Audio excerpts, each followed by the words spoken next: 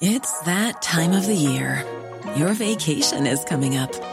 You can already hear the beach waves, feel the warm breeze, relax, and think about work.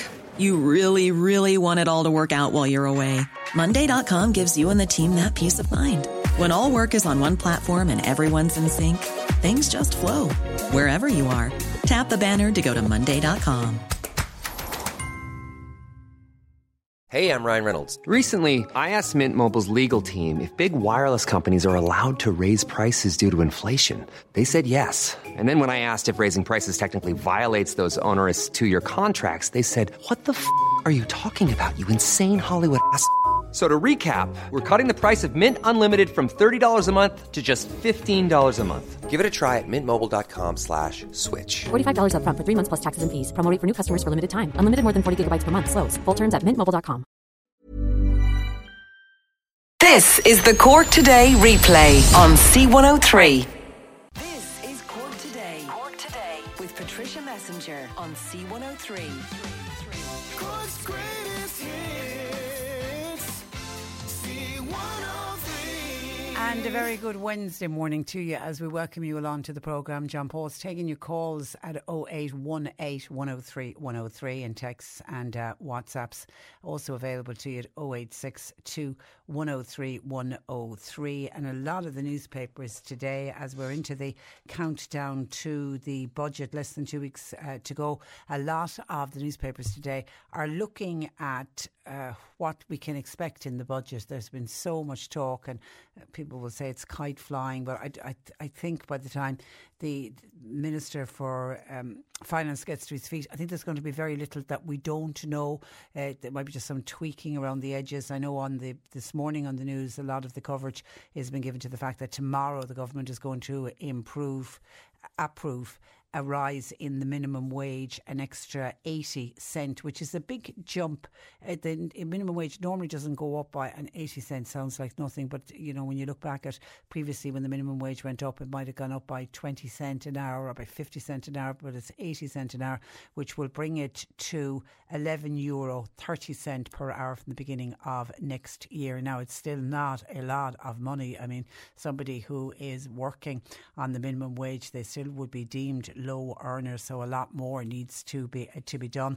And with, as I say, just 2 weeks to go to the budget, the government are promising that every single household in the country will benefit in some way from the budget. Now, that normally doesn't happen with the budget. There's usually a cohort of people who will gain, and then there's always people will always, in the days after the budget, hear about people who say they got absolutely nothing out of the budget. So the government are very brave in reckoning that every household is going to gain in some way. But I suppose the big challenge that's going to face the government is the need to try to balance the measures that will immediately help householders, because let's be honest, householders need help now. They don't need help next year. They're going to need it almost as soon as the Minister for Finance and the Minister for Public Expenditure sits down. People are going to say, OK, you've announced that. When are we going to get it? So there's the balance between that and also then trying to sustain economic recovery into the future, that because they can hand things out, but if we don't have economic recovery, they're not going to have the money to give the things that's going to be needed to people to try to curb the rising cost of living. So far, we know that the budget 2023, the package is worth 6.7 billion. I don't know if any government ever before has had a package as high as that. So it's going to be €6.7 worth of spending increases and tax cuts. Now, 3 billion of it obviously is already committed. But on the cost of living package, they reckon 2 billion will be announced in some kind of giveaways and supports to people, and that's a huge sum of money. Now, taking a look at under sort of different headings, for example, in taxation, what is being spoken about is a widening of the income tax bands. What will that mean? It means to people who are working, it'll see people take home more of their salary, and for many people it will move them out of the higher income tax rate. I don't know if Leo Varadkar is going to get his way, something he's been talking about quite some time, which is the idea of a 30% income band, you know, so there will be a 20% rate, a 30% rate and a 40% rate. certainly following on what different political correspondents are saying and listening to different ministers, etc., the possibility of that really does seem to be diminishing. I'm not saying that it's off the table yet, but I don't know if it is going to be announced in the budget at the end of this month. Now, energy credits, it's the one that's got a lot of publicity in the last few days, and obviously we've got soaring energy bills. So it's almost a certainty, I take it now, that householders are in for a series of energy credits from the government. We know that they gave €200 back in March. It's going to be the same as that, but it's going to be more than €200 it's expected now, and what's the figure that's been bandied about is a total of €600 off electricity bills. Now obviously that's not going to come all off one bill. What I can see them doing is it'll be over a 6-month period. It'll be done in 3 instalments, so it'll be every 2 months over the next 6 months. So therefore it'll bring up it, so you'll get part of it before Christmas, but it'll also go into the spring. Part of it will be paid after Christmas. It's also expected that the government will assist businesses with mammoth energy bills. We've heard from a number of those businesses on this programme that they're just unsustainable, some of the bills that are coming in, so something has to be done about that. And obviously the government are going to be doing everything to try to prioritise protecting jobs. The Taoiseach Micheál Martin indicated this week that a system of energy credits as opposed to a cap on bills, that's what they're looking at including in the budget. Householders will also benefit from windfall taxes on energy firms' earnings. But this relief won't happen until after the budget announcement, because the EU, we're waiting for the EU to agree the deal. Then people who are living on welfare and relying solely on welfare, these are people who really are on very much a fixed income. There'll be one, they're talking about a one-off double payment of social welfare, a little bit like the Christmas, what they give at the Christmas bonus, but there'll be a separate one that will be done before Christmas.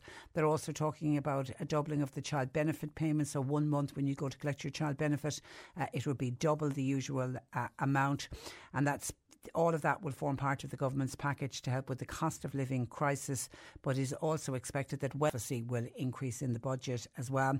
Micheál Martin is saying that money will be targeted at families and at children. So families with children who pay childcare and the cost of childcare can in many cases be as high as the cost of a mortgage. So the Children's Minister, Roderick O'Gorman, he's adamant that his plan is to reduce the cost of childcare for payments. It's understood the government parties have agreed that childcare costs will decline by €200 per month next year, and then the following year they'll come down by a further €200 per month. So that certainly will be very welcome news for people who are paying high childcare cost on housing. Which is, we are in the middle of a housing crisis, let's be honest. Government sources are indicating that renters will feature in the support measures in the upcoming budget. Now that will be a good news. The Department of Housing is pushing for some kind of a tax credit, because at the moment people are paying very, very high rents and they can't claim anything back by way of a tax credit on the amount of rent that they pay. Officials believe it will be a quick and an easy thing to do for tenants, particularly those that are experiencing increasing rental costs at a time when supply is at an all-time low. So it's not a case that somebody say, well, I'll walk away from this property and I'll find a cheaper one. The supply of houses simply isn't there. Darragh O'Brien, Housing Minister, also saying there will be some kind of a relief package for landlords. Now the aim of that is to incentivise them to remain in the market, because we know so many landlords are leaving the market. Then under education, certainly for anyone who is going into third level, or if you have a son or daughter going into third level, they're talking about, if you get the SUSI grant, 25% increase in that is being considered. And they're also looking at the third level fees, the registration fees. I know there's a different name on them now. What is it, €3,000 at the moment? They're looking at those being reduced. That will all get announced in the budget.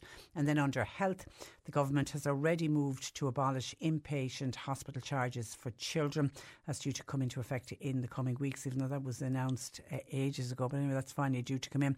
But it's also expected expected that, the €80 a day charge that people have to pay if they go into a hospital, up to a maximum of €800 a year. They're also talking about that being slashed, and that will certainly help people who are faced with hospital charges. As I say, there's some of what's been mentioned, but I think when we do have the budget at the end of the month, it'll be that and more. But it's just how quickly the help can get out to people, because as I said at the outset of that, people need the help and they need it immediately. 0818 103 103. John Paul's taking your calls. You can text our WhatsApp to 0862 103 103. Just by way of a warning, thank you Michael for this. He sent me in a text saying, "Hi Patricia, just to let others be aware, I got a text yesterday evening and it came on the HSE thread saying, reminding me where I got a reminder about my booster." The text yesterday evening says, "Michael, you've been in contact with somebody who has COVID/19 variant. No such thing exists. Follow instructions here." And then it's asking Michael to click on a link, which is testsafetydepartment.com. Book now to order your testing kit. Obviously, Michael straight away was aware that it was a scam, but how clever they're gone. I think that is that called spoofing, where they can actually put their scam text into a thread, so it looks like it's come from the HSE, but of course it hasn't. So just to make people aware of that, please be careful. I mentioned the increase in the minimum wage. A listener says, Hi Patricia, an extra 80 cent rise an hour for the minimum wage I feel is an insult to a worker. How do the government expect people to live? I bet there'll be a higher increase to those who are living on social welfare.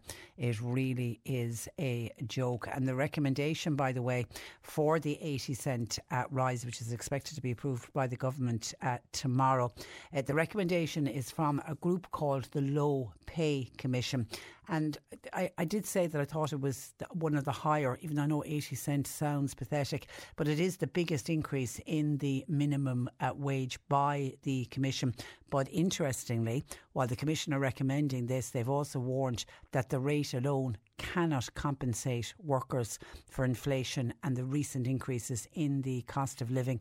And it went on to recommend that additional measures are taken to support low paid workers. They also go on to talk about the so-called living wage, and they say that the minimum wage should be replaced by a living wage by 2026, and the living wage is set at 60% of the minimum wage is set at 60% of the average wage, but they even accept that a minimum wage is not a living wage.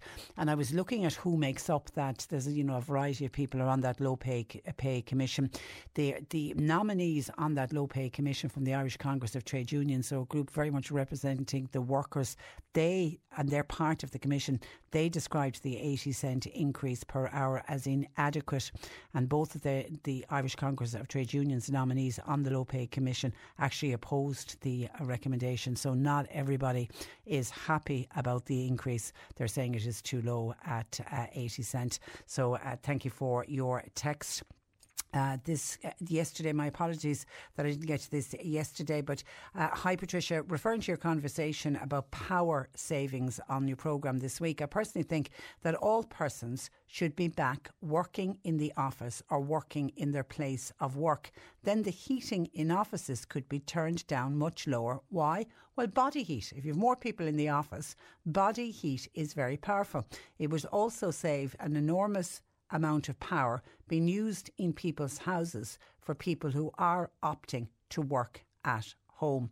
What is wrong with our government and indeed our companies that they're still allowing staff to work from home? The COVID pandemic is well over. Well, I don't know if the pandemic is well over, but anyway, I know the point you're making.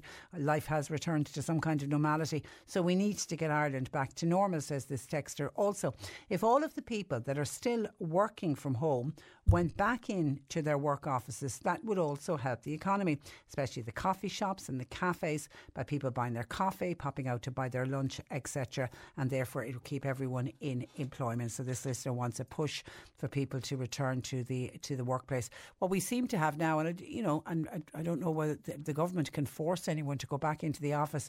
What I'm certainly hearing a lot more of is kind of a blended workplace where people might work in the office 3 days a week and they're working from home 2 days a week, which I have to remember for the advantage for people working at home is all to do with the work-life balance, and companies who at one time would have had a huge set against anyone working from home, believing that productivity would fall if workers were working at home rather than in the office.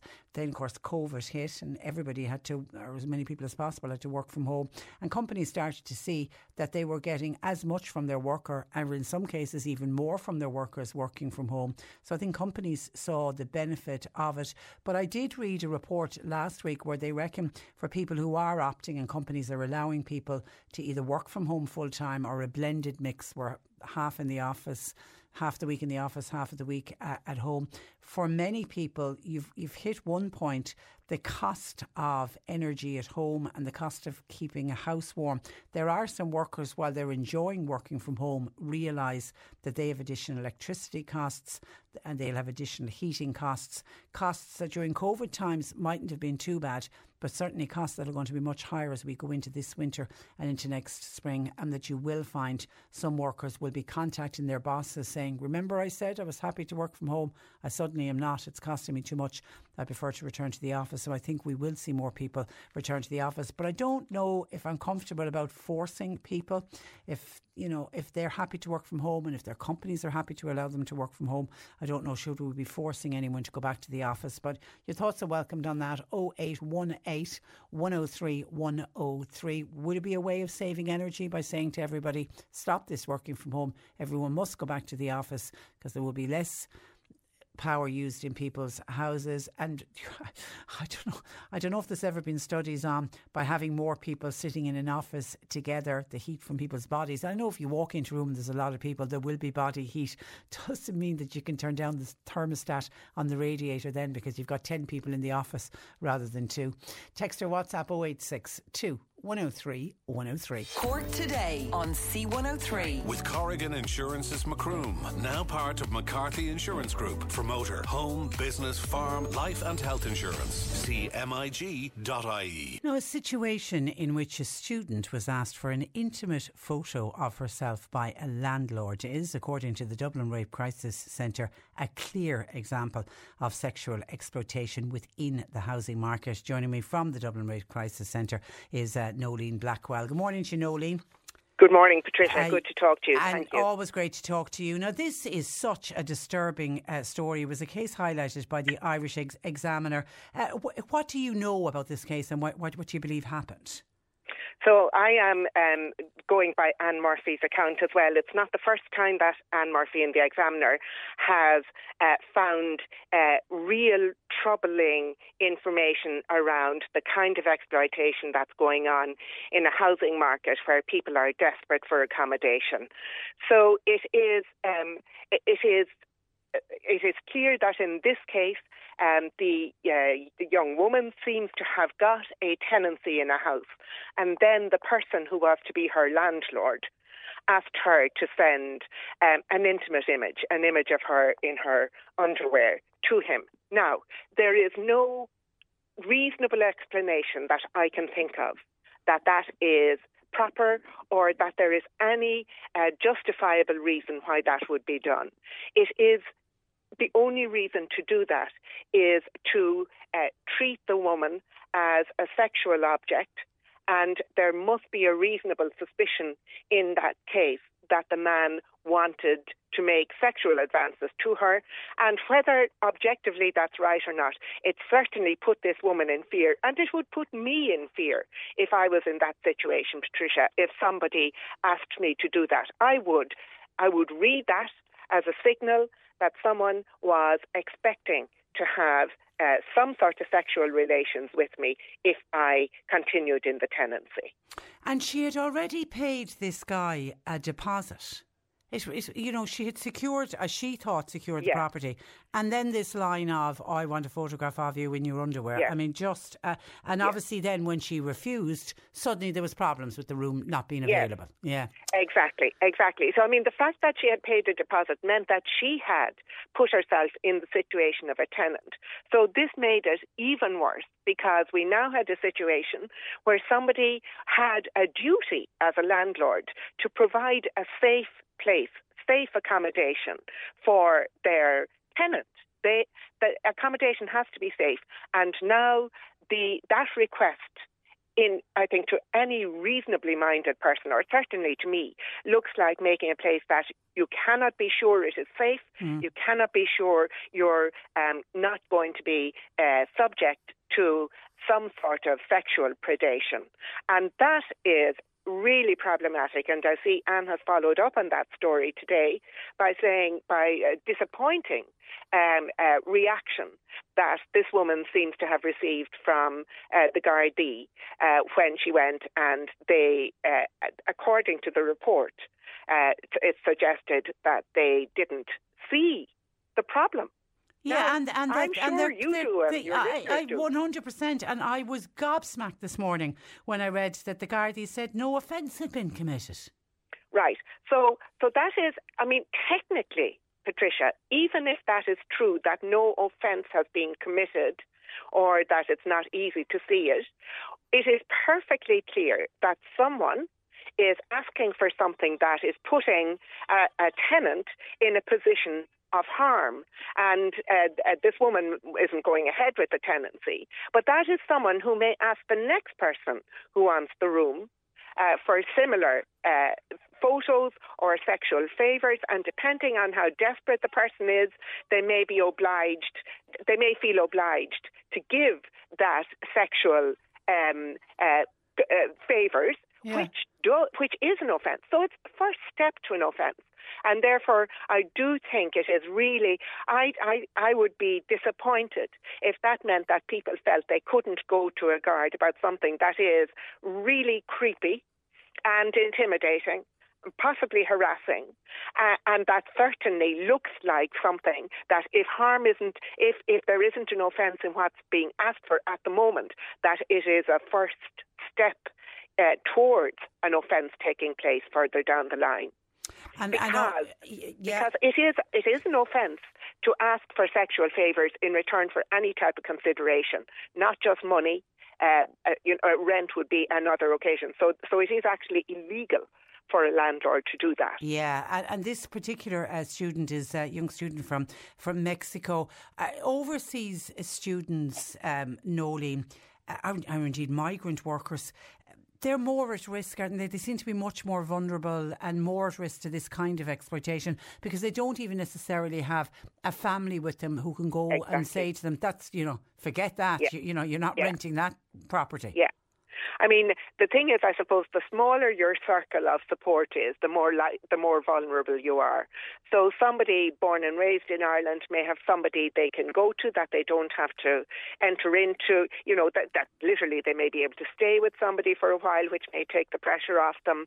And they may be able to discuss it with somebody else. I mean, to have to try and tell, say, your mother on the other side of the Atlantic Ocean, and that this is happening, can you imagine how fearful their family must be for them as well, and how outraged and just nervous for their daughter they must be in a case like this. So I think it's really important that it gets highlighted. I think you don't have to be a migrant to have landlords make advances. I know, we run the National 24-Hour Helpline at 1-800-77-88-88. And from time to time, our helpline will tell us that they are getting calls from people who are freaked by their landlord's behaviour coming into their rooms. They may be originally Irish, they may be originally from somewhere else, so it can happen. But in every single case, it is wrong. It is not allowed to have a landlord create an unsafe accommodation for a tenant, and if they are looking for sexual favours in return for a rent or a bed, and we are hearing of this from time to time, then that is actually criminal behaviour. Yeah, and actually that poor young student from Mexico, what happened with her, with that particular landlord, and obviously she didn't send on the photograph, then trying to get her deposit back. The next landlord that she dealt with was willing to rent her a room as long as she shared a bed with him. I mean, that would frighten the living daylights out of me. Yeah. Yeah. And you know, you'd be ashamed. You'd be ashamed, really, on her behalf, that someone would come to Ireland in order to pursue whatever it was she wanted to pursue, and that this is what she found in the accommodation market. There is no excuse whatsoever. The sharing of the bed in return for rent is undoubtedly forbidden by law. It is criminal behaviour to ask for any sexual intercourse or favours in return for consideration, which includes rent, reduction in rent, as well as straightforward money. So, you know, it's not. It's wrong. It's wrong in law. Yeah. But that people feel that it's that. You know, that anyone thinks it's okay to exploit a person in this way as well means that I think we really have to go further than just saying this is a matter only for the guards. It must be a matter that does get reported on a very regular basis. Yes, to the guards. Yes, to any agency that will take it, including the Rented Tenancies Tribunal. But also, I just think some of us must know these landlords, and we must be worried about. And I think we all have to call it out and say there are no circumstances in which that's acceptable. There's no circumstances in which anyone should be asked. But I have a real fear, Nolene, that there's more of this going on than we know about. Yeah. Because of the housing crisis, no signs of the housing crisis abating. I mean, I was only reading the papers this morning, and I know we're hoping to do something on it this week. You know, students, particularly the first year students who got their CAO offers, desperately scrambling for accommodation. Yeah. I'm fearful that it's going on and people are just afraid. I need the roof over my head. I need to go to college. I need to go to work. That's right. It is a possibility, isn't it? That it is That's going. right. Yeah. That is right. That is right. And I think enough people, you know, if you're looking for somewhere to stay and that's taking all of your spare time, all of your headspace, you kind of go, I haven't time to be sorting this out for somebody else coming after me. So, you know, you are talking about people who are under huge pressure already and are being asked really to highlight this really harmful behaviour on behalf of the rest of us. So there is a good chance that it is more widespread. As I say, it didn't take this housing crisis for hearing of stories of landlords trying to exploit people, but undoubtedly this makes it much easier, and it does look like some people are very brazen about what they will look for, that they think in some way that it is all right, or that they won't get called out over it, or that they won't get prosecuted for it. So there is, you know, it is desperately worrying. Okay, all right, so we need to call it out and we need people to report it. Nolene, we leave it there. Thank you for that, and thanks for joining us. Thank you, Patricia. Good morning to you. That is Nolene Blackwell of the Dublin Rape Crisis Centre. 0818 103 103. And by the way, well done to Anne Murphy of the Irish Examiner, once again highlighting these stories. She really has put a lot of work into them in the past, and she continues to do it. So well done to her. John Paul's taking your calls. 0818 103 103. Cork Today on C103. With Corrigan Insurance's Macroom, now part of McCarthy Insurance Group. They don't just talk the talk, they walk the walk. CMIG.ie. Now, with the Taoiseach Leo Varadkar this week admitting to party members that the removing of the fees from this year's school bus scheme was the wrong decision, it appears that all elected representatives are now inundated with calls from constituents whose children cannot get a seat on the local school bus. To hear the concerns of two local county councillors, I'm joined from West Cork by Independent Councillor Declan Hurley. But first, I'm joined in North Cork by Councillor Frank O'Flynn. Good morning to you, Frank. Good morning, Patricia, and good morning, Declan, and good morning, listeners. OK, now you have a story from yesterday, Frank, where I believe students were asked to get off the school bus. Did an inspector get on or something? Yes, we had a big issue yesterday in Kildallery, where quite a lot of students from Kildallery and the surrounding, like Shamblemore, and we've up to 25 students at the moment, mostly you could say Shamblemore and the surrounding areas, who still have no ticket. And yesterday morning, some students were asked to get off the bus and they were left off. So parents dropped them, went away thinking they'd be on the bus. Then they got phone calls from the children. They had to organise. Some were at work. they had to organise neighbours and friends to take those children into Mitchellstown to school, and as they had to organise transport again to bring them back home. It's not good enough. Were there free seats on the bus? There was free seats in the bus. And I was actually in in Kildallery this morning and met all the parents from the different areas, and there was ample room on the bus and all students got on. And I was there. OK, stay there. Declan Hurley's on the other line from West Cork. Good morning, Declan. Good morning, Patricia. Declan, you know of a bus that has spare seats. Are there students who could avail of those spare seats? I know of two buses, to be honest, Patricia. There's one 18-seater bus currently with 5 empty seats on it, and there's a 55-seater bus with 20 empty seats on it, driving around, transporting kids to school, and empty seats on these buses. And that you know that there are students who would like to get on those buses? I do, and I know in a little village close to where I'm living here in West Cork, there's 22 students currently have been refused concessional tickets because of where they're living, their location. The school that they're going to isn't identified on the route as their closest school, and these 22 students have no bus ticket to get on a bus. Yes, there's buses driving around West Cork, providing through school transport with 20 seats, which could accommodate these 22 students. So I'm just thinking, picturing the scene, so much for carbon emissions. You've got a bus leaving the area with these seats free, and you've got parents in cars behind the same bus driving in the same direction to drop their kids off.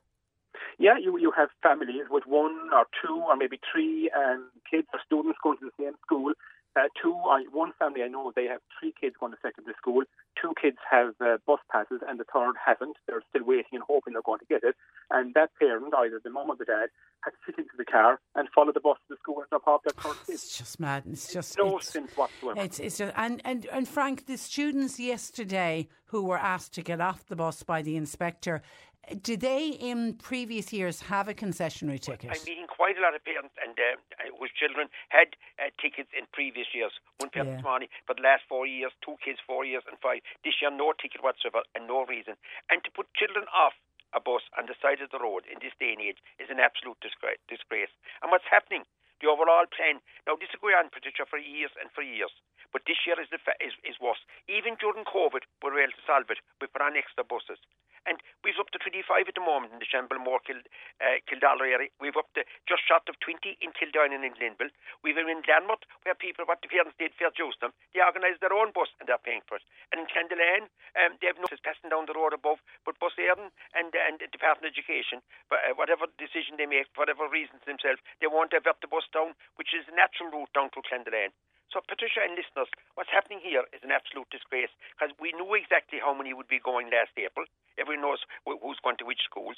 But this is a situation is arising every year. The solution is very, very simple. Provide extra buses. Now, we have an issue at the moment. Some bus operators are telling me, Frank, we have buses but no drivers because of the 70-year rule. A school bus driver cannot drive the bus to the school.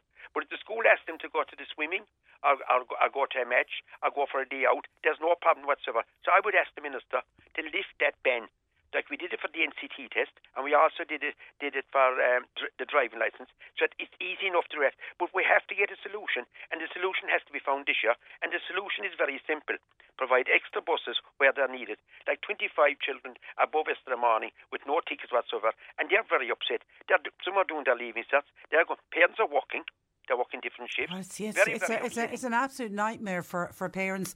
And Declan, Frank makes a good point. During COVID times, when we couldn't have children sitting on top of each other, we had to, all be social distancing and all of that. We found the extra buses, so there are buses out there, Declan. They are, and there's private bus operators willing to come on board and assist and sort out this mess. And what we have, Patricia, here is a monumental cock-up by the department and the Minister, because Frank and myself and other public reps have been year after year calling for a complete overhaul of the school transport system. It was put together back in the 1970s. It's outdated. It's not working. It's not fit for purpose. And there are buses out there, and there's buses this morning taking kids to school, empty seats on the buses. That's the problem, because and I think it's inhumane for at this point in time, when families are stressed through the roof with anxiety and worry about basic life, cost of living and all that, and now to be getting phone calls saying the inspectors throw me off the bus, how am I going to get home, how am I going to get to school? Like, there should be some compassion shown to families and kids at this point in time. I'm hoping today, when the government resumes, that the minister is going to come over hiding and just give. There's a huge void of information here. Once families need to know what's happening, what plan is in place, how are they going to address this? They're ringing me, they're ringing Frank. We haven't got the answers, unfortunately. We're trying to find out the answers. And I have to say, some of the bus inspectors are very accommodating to the public reps, trying to give us as much information as they can. But until the minister comes out and says this is what we're going to do, we're just completely in the dark, and it's not good enough at this stage. Frank, do you believe it was a wrong decision to waiver the fees this year? No, it wasn't the wrong decision to waiver. I welcome that, and I welcome. But the wrong decision was where children who previously had tickets. They should have held on to their tickets. I'm a great believer what you have in this life you hold.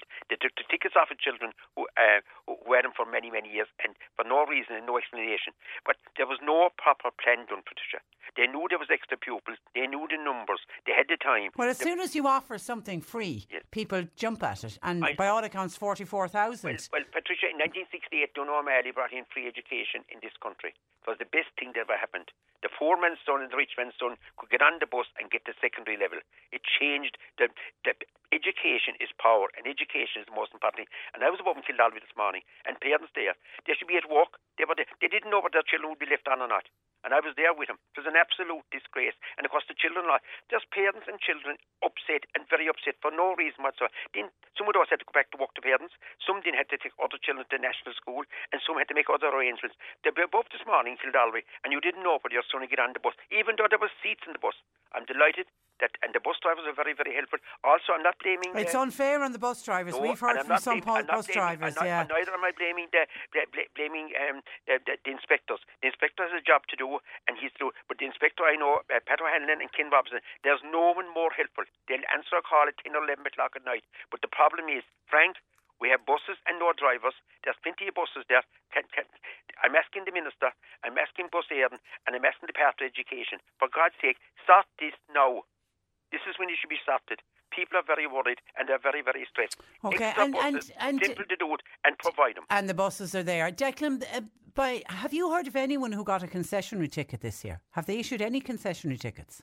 Not that I'm aware of. No. I have families that have got them for the last 2 and 3 and 4 years, and this year they haven't got it. And they're hoping, against hope, that it's on the way. And we're hearing that there's applications still being processed. But we're coming to the end of September, and families need to know, because they have to put measures in place to deal with this fiasco. Well, we're probably into about the third week of children being back at school. Patricia, there's a big backlog in the issuing of tickets. I do not know what's the problem. Why is it taking so long? They shouldn't have done. Patricia, this is the reason I put it down last Monday in Cork County Council. I went to thank Declan and my fellow councillors. It took about an hour's discussion. And it was one of the most important motions. And the reason I put it down was I have parents from many areas, but especially from Shamblemore, Kildalby, especially from Kildine and Glenville, Clanmouth and in Clandelaine.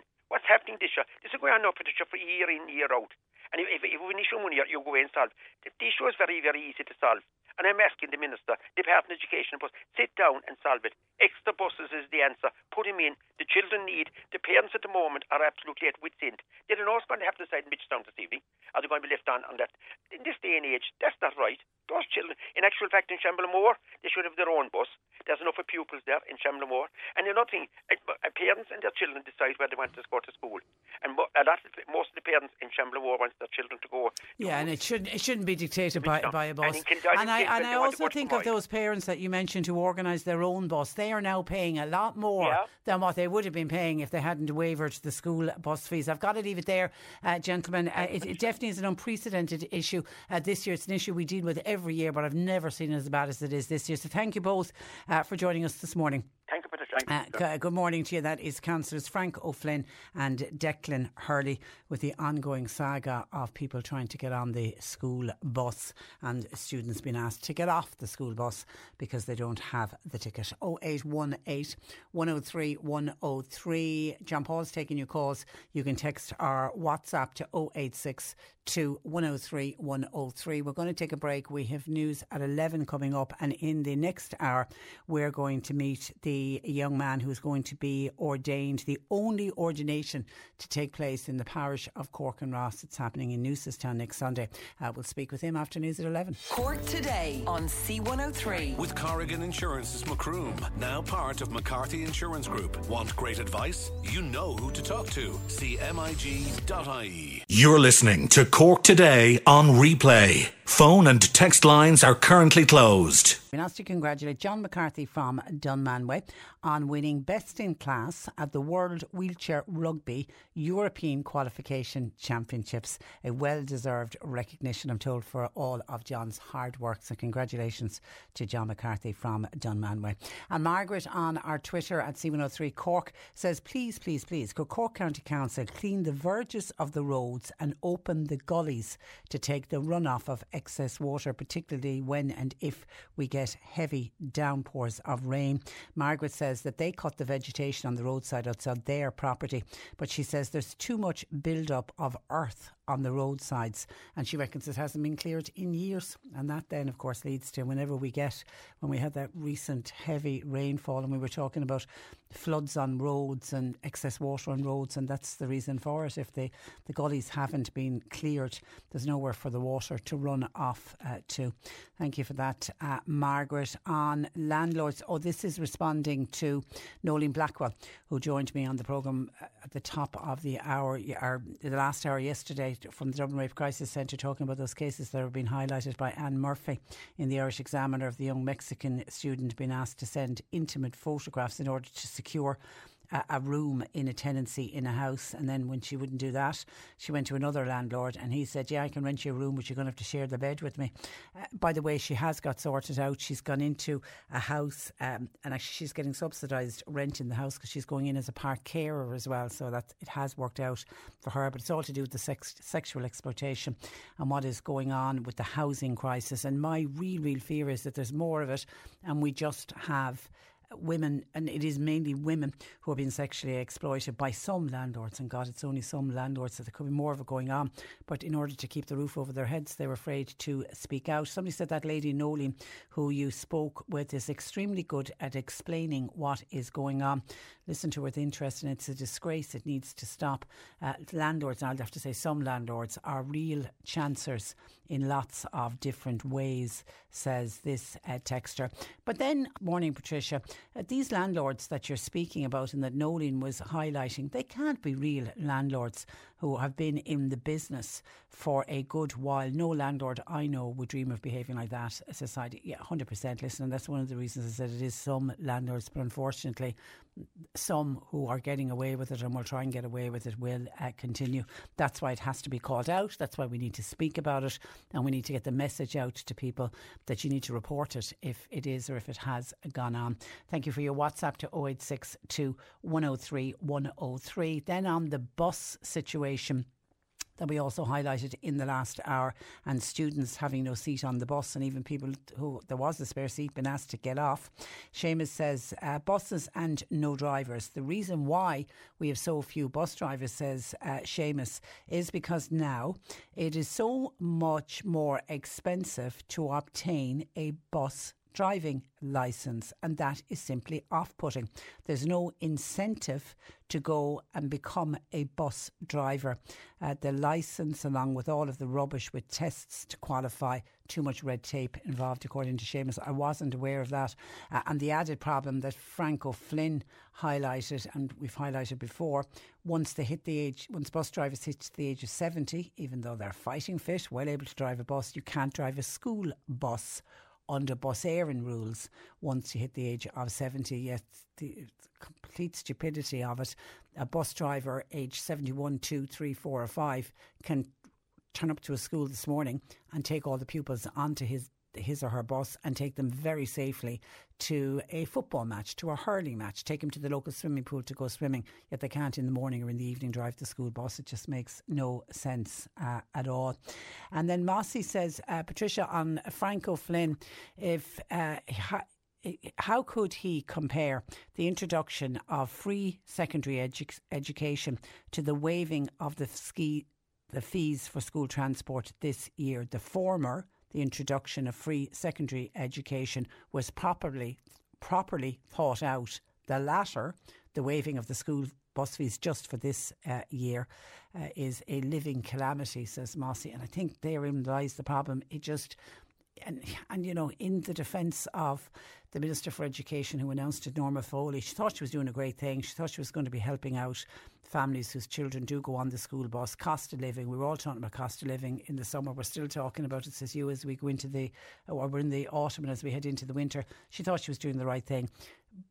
But yeah, I think you're right. It wasn't thought out in that what was the knock-on effect of announcing the waiving of the bus fees. I mean, the first thing that happened was suddenly they opened up the portal again and people could apply for a seat on the bus. People whose sons and daughters, they weren't planning on putting them on the bus, but suddenly now that it's free, 44,000 extra students appeared who wanted to go on the school bus, and many of them entitled to it.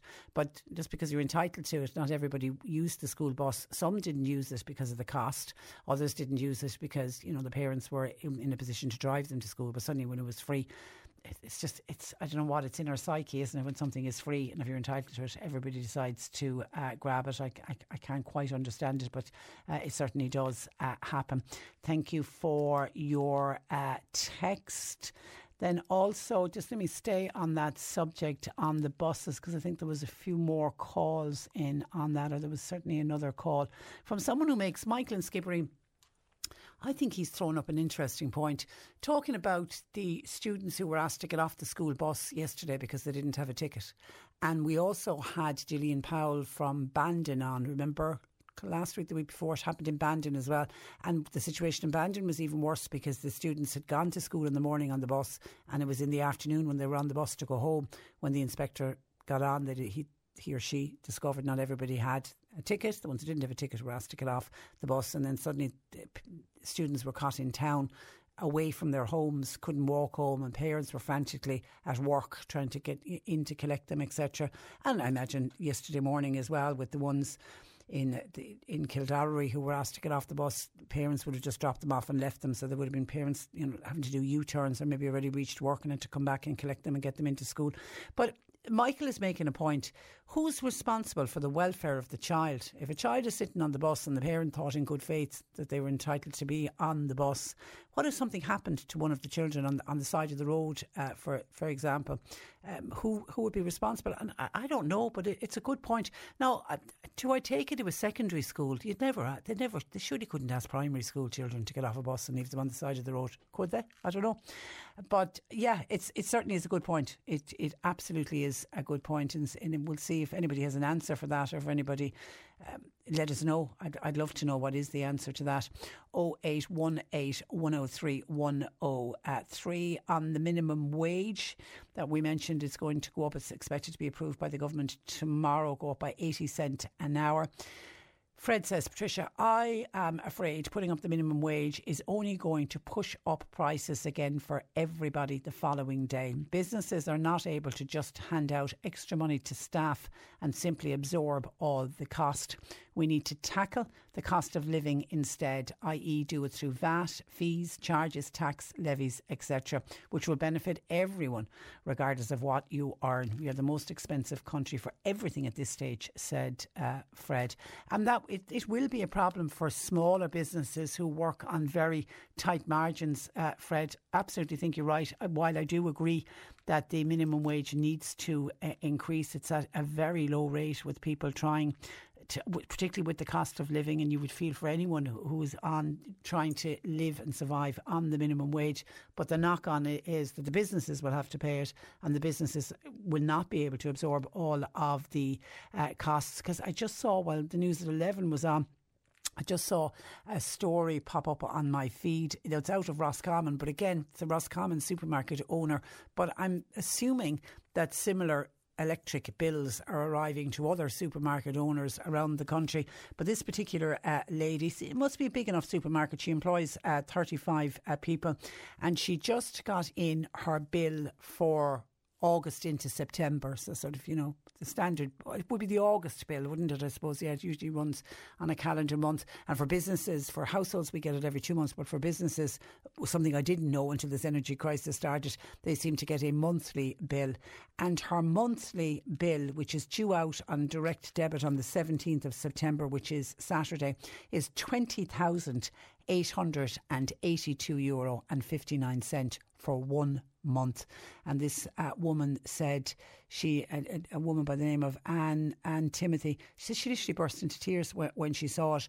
Her bill back in January, and she was just talking about how her bill has gone up from January through to September. Her bill in January for the month was 6,600. So a bill for electricity for a supermarket goes from 6,600 to almost 21,000. And, the fear is that the energy costs will go up again, so that bill will be even higher next month, could be even higher into November and December. I mean, how in God's name can you absorb costs like that? And I don't know if many of her 35 workers are on a minimum wage, but if they are on a minimum wage, then she'll be expected to pay the additional fees, the additional 80 cents per hour as well. So yeah, I can understand, Fred, where you're coming from with your point. While I don't think there's anybody would say that somebody on a minimum wage doesn't deserve an increase. It's how our business is going to absorb the cost. Pat in Fermoy says, for once I want to congratulate the government I've always been saying increase the minimum wage, and they've done it. I feel it should be increased every year by 80 cents, said Pat. I'm waiting now for the backlash from businesses with regard to this, saying they can't afford the increase. But Pat's answer is, to those businesses, if you can't afford the increase, then you shouldn't be in business. We have to bite the bullet and do this for the working people. But you're basically then saying, Pat, to businesses who can't afford to absorb the costs, you're saying to them, go out of business. The knock-on effect then is the very workers that you're advocating on behalf of will lose their jobs. I mean, and nobody wants that either. And I know it's one of the promises in the government is to try to keep as many people as possible in work. 0818 103 103. And then a couple of comments in with regard to working from home. Remember, we had a listener who felt that the one thing we could do for the energy crisis was to get everybody get away from this working from home, go back to the way it was before COVID, everybody back into the office. And the listener reckoned you would save on the heating bills in people's houses. And she also reckoned even within offices they could turn down the heat, because if they had a full office with lots of people, body heat will generate extra in it, will lessen the amount of heating that needs to be used. Not everyone is in agreement with going back into the office. Mary says, what about the cost of commuting and the emissions from petrol and diesel if it became compulsory for people to return and work from the office full time? That, along with congested roadways causing even more emissions, plus the increased cost of parking. It has to be an agreement between the employer and the employee. If both gain as a result, so well and good, as we need every penny to cope nowadays from, says Mary. And I'm assuming Mary is somebody who works from home and very much in favour of it. Also, the working from the office and people being forced to go back in and work from the office. Somebody said, no office for me. The money you would save on electricity would simply get swallowed up in the amount of petrol and diesel you'd have to put into the car. It's a stupid idea. Whoever came up with that, says this texter. And one final one. Hi, Patricia. In relation to working from home, it actually suits a lot of people. It costs a lot to run a car. Traffic is brutal at the moment. Schools and colleges don't help the congestion either.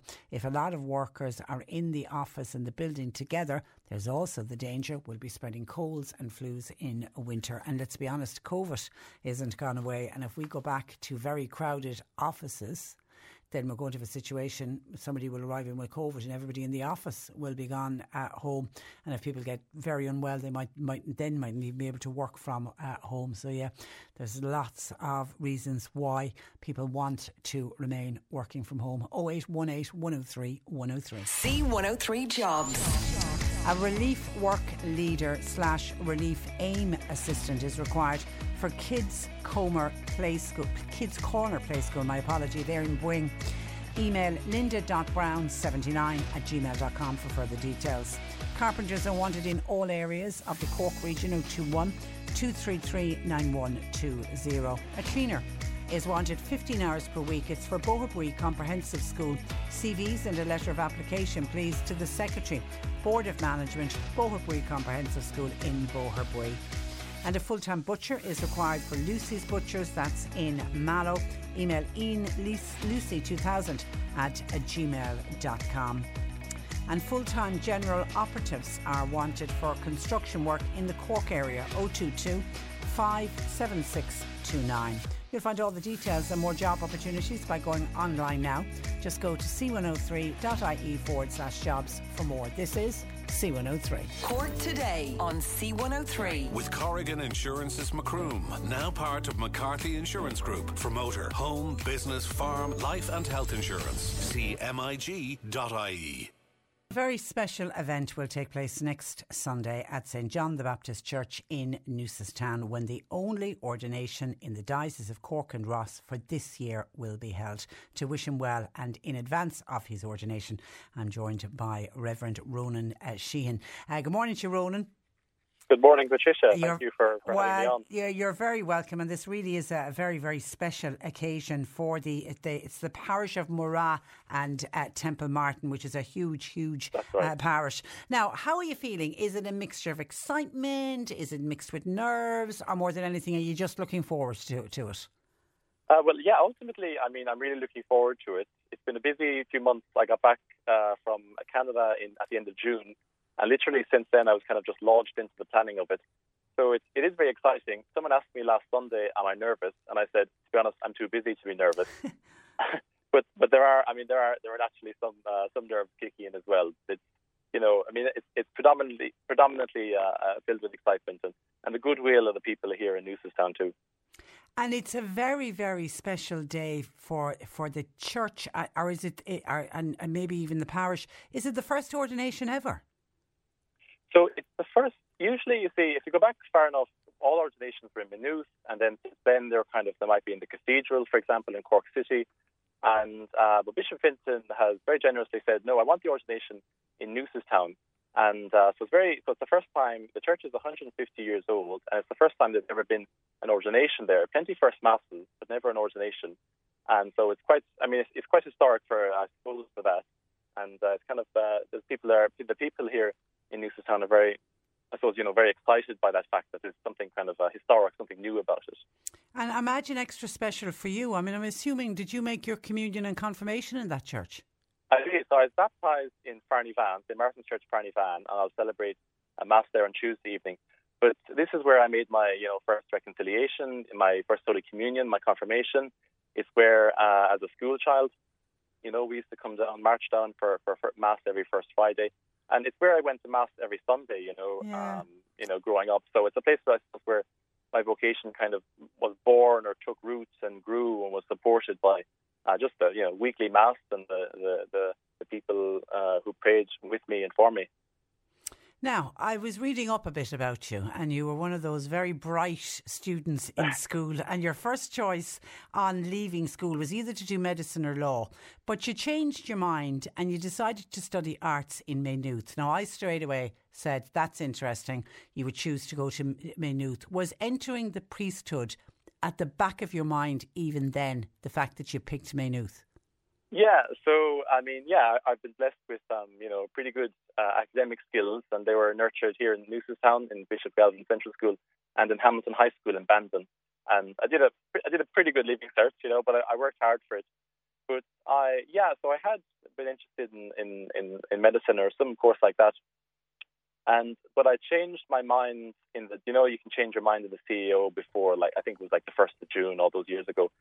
So at that point, I'd actually entered seminary the same year. So I went to Maynooth as a seminarian, we'll say like that. Would you describe your household as a very religious one growing up? I suppose. I mean, there was certainly, weekly mass was part of our lives. And, we had great family. If you thought the only way to get a more defined jawline with natural-looking results was through surgery, think again. Juvederm Volux XC is a non-surgical injectable gel filler that improves moderate to severe loss of jawline definition and can help you achieve natural-looking results with little downtime. Even better, this improved definition lasts up to 1 year with optimal treatment. No maintenance required. Improve jawline definition for a smooth, sculpted look with Juvederm Volux XC. For important safety information and to find a licensed specialist, visit Juvederm.com. That's JUVEDERM.com. Not for people with severe allergic reactions, allergies to lidocaine, or the proteins used in Juvederm. Common side effects include injection site redness, swelling, pain, tenderness, firmness, lumps, bumps, bruising, discoloration, or itching. There's a risk of unintentional injection into a blood vessel, which can cause vision abnormalities, blindness, stroke, temporary scabs, or scarring. Talk to a licensed specialist to find out if it's right for you. Ready to pop the question? The jewelers at BlueNile.com have got sparkle down to a science with beautiful lab-grown diamonds worthy of your most brilliant moments. Their lab-grown diamonds are independently graded and guaranteed identical to natural diamonds, and they're ready to ship to your door. Go to BlueNile.com and use promo code LISTEN to get $50 off your purchase of $500 or more. That's code LISTEN at BlueNile.com for $50 off. BlueNile.com, code LISTEN. Even when we're on a budget, we still deserve nice things. Quince is a place to scoop up stunning high-end goods for 50 to 80% less than similar brands. They have buttery soft cashmere sweaters starting at $50, luxurious Italian leather bags, and so much more. Plus, Quince only works with factories that use safe, ethical, and responsible manufacturing. Get the high-end goods you'll love without the high price tag with Quince. Go to quince.com/style for free shipping and 365-day returns. We kind of get-togethers and celebrations around the times of sacraments, First Holy Communions and confirmations. It was big. I come from a large family on both sides. So it was they're always big affairs. So they were important, but otherwise, I don't know if it's particularly so. My sisters will come to mass, sometimes, not every week, and I'll be trying to encourage them. And it's like any other kind of teenager or girls in their 20s saying, "No, this is my only free morning off," But they're good. There is a great kind of, I think it's a great Christianity at home, especially. And a great goodwill and support there too. Yeah, and that has certainly stood to you. And you're the only boy with 4 sisters. How did your family react? You must have at some stage went home and said, "Look, I've something to tell you. This is what I want to do." What was their reaction? So they weren't surprised, to be honest with you. So I must have had some sort of particular religious sensitivities, because they weren't surprised. They didn't know when I would go to the seminary, but I did maybe surprise them by saying, "I'm going now after my leaving cert." But it's great. There's great support there all the same, And my people often say to me, "Gosh, you're the only boy and 4 sisters," and I reply, "I'm from the countryside." Well, I say, "Lucky I didn't have a farm to take over." Now, as you mentioned, you attended Bishop Galvin Central School as a child, and of course, Bishop Galvin was a native of the parish. Would that have influenced you in any way, do you think, looking back on your primary school days? Oh, certainly, because the Columbans, the missionary society he co-founded, were a big presence here. I used to help deliver the Far East magazine. He was born up the road here, so he's actually like in lots of small rural areas. There's a family connection through my grandmother to him, and my grandparents met him not long after they were married back in the early 50s, and so it's so he was a very big presence, and I suppose it kind of left an impression on me as a child, because I was thinking, here's this guy from Newcestown who went all the way to China, and could only come home every few years, and why did he go, and what brought him there, and what what was in his mind that said, I'm going to go and be a priest out there as opposed to here. So it probably left an impression on me. I did think of being a missionary at one point, and the Columbans were looming there. I was thinking over it and praying about it, but I decided that the mission at home is quite present there too. So I why I decided to apply for the Diocese of Cork and Ross. Yeah, can I say on behalf of the diocese, we need you here. We really need you here. Okay, talk to me about the journey to get you to next Sunday, and what did that involve? In terms of, I spent just the last few months. I just got back. I did an internship in Canada for 6 months, January to June, and I'm glad to say that there's a group of about 10 flying over for the ordination. And then I got back, and basically, I was told, you need to go and organise this.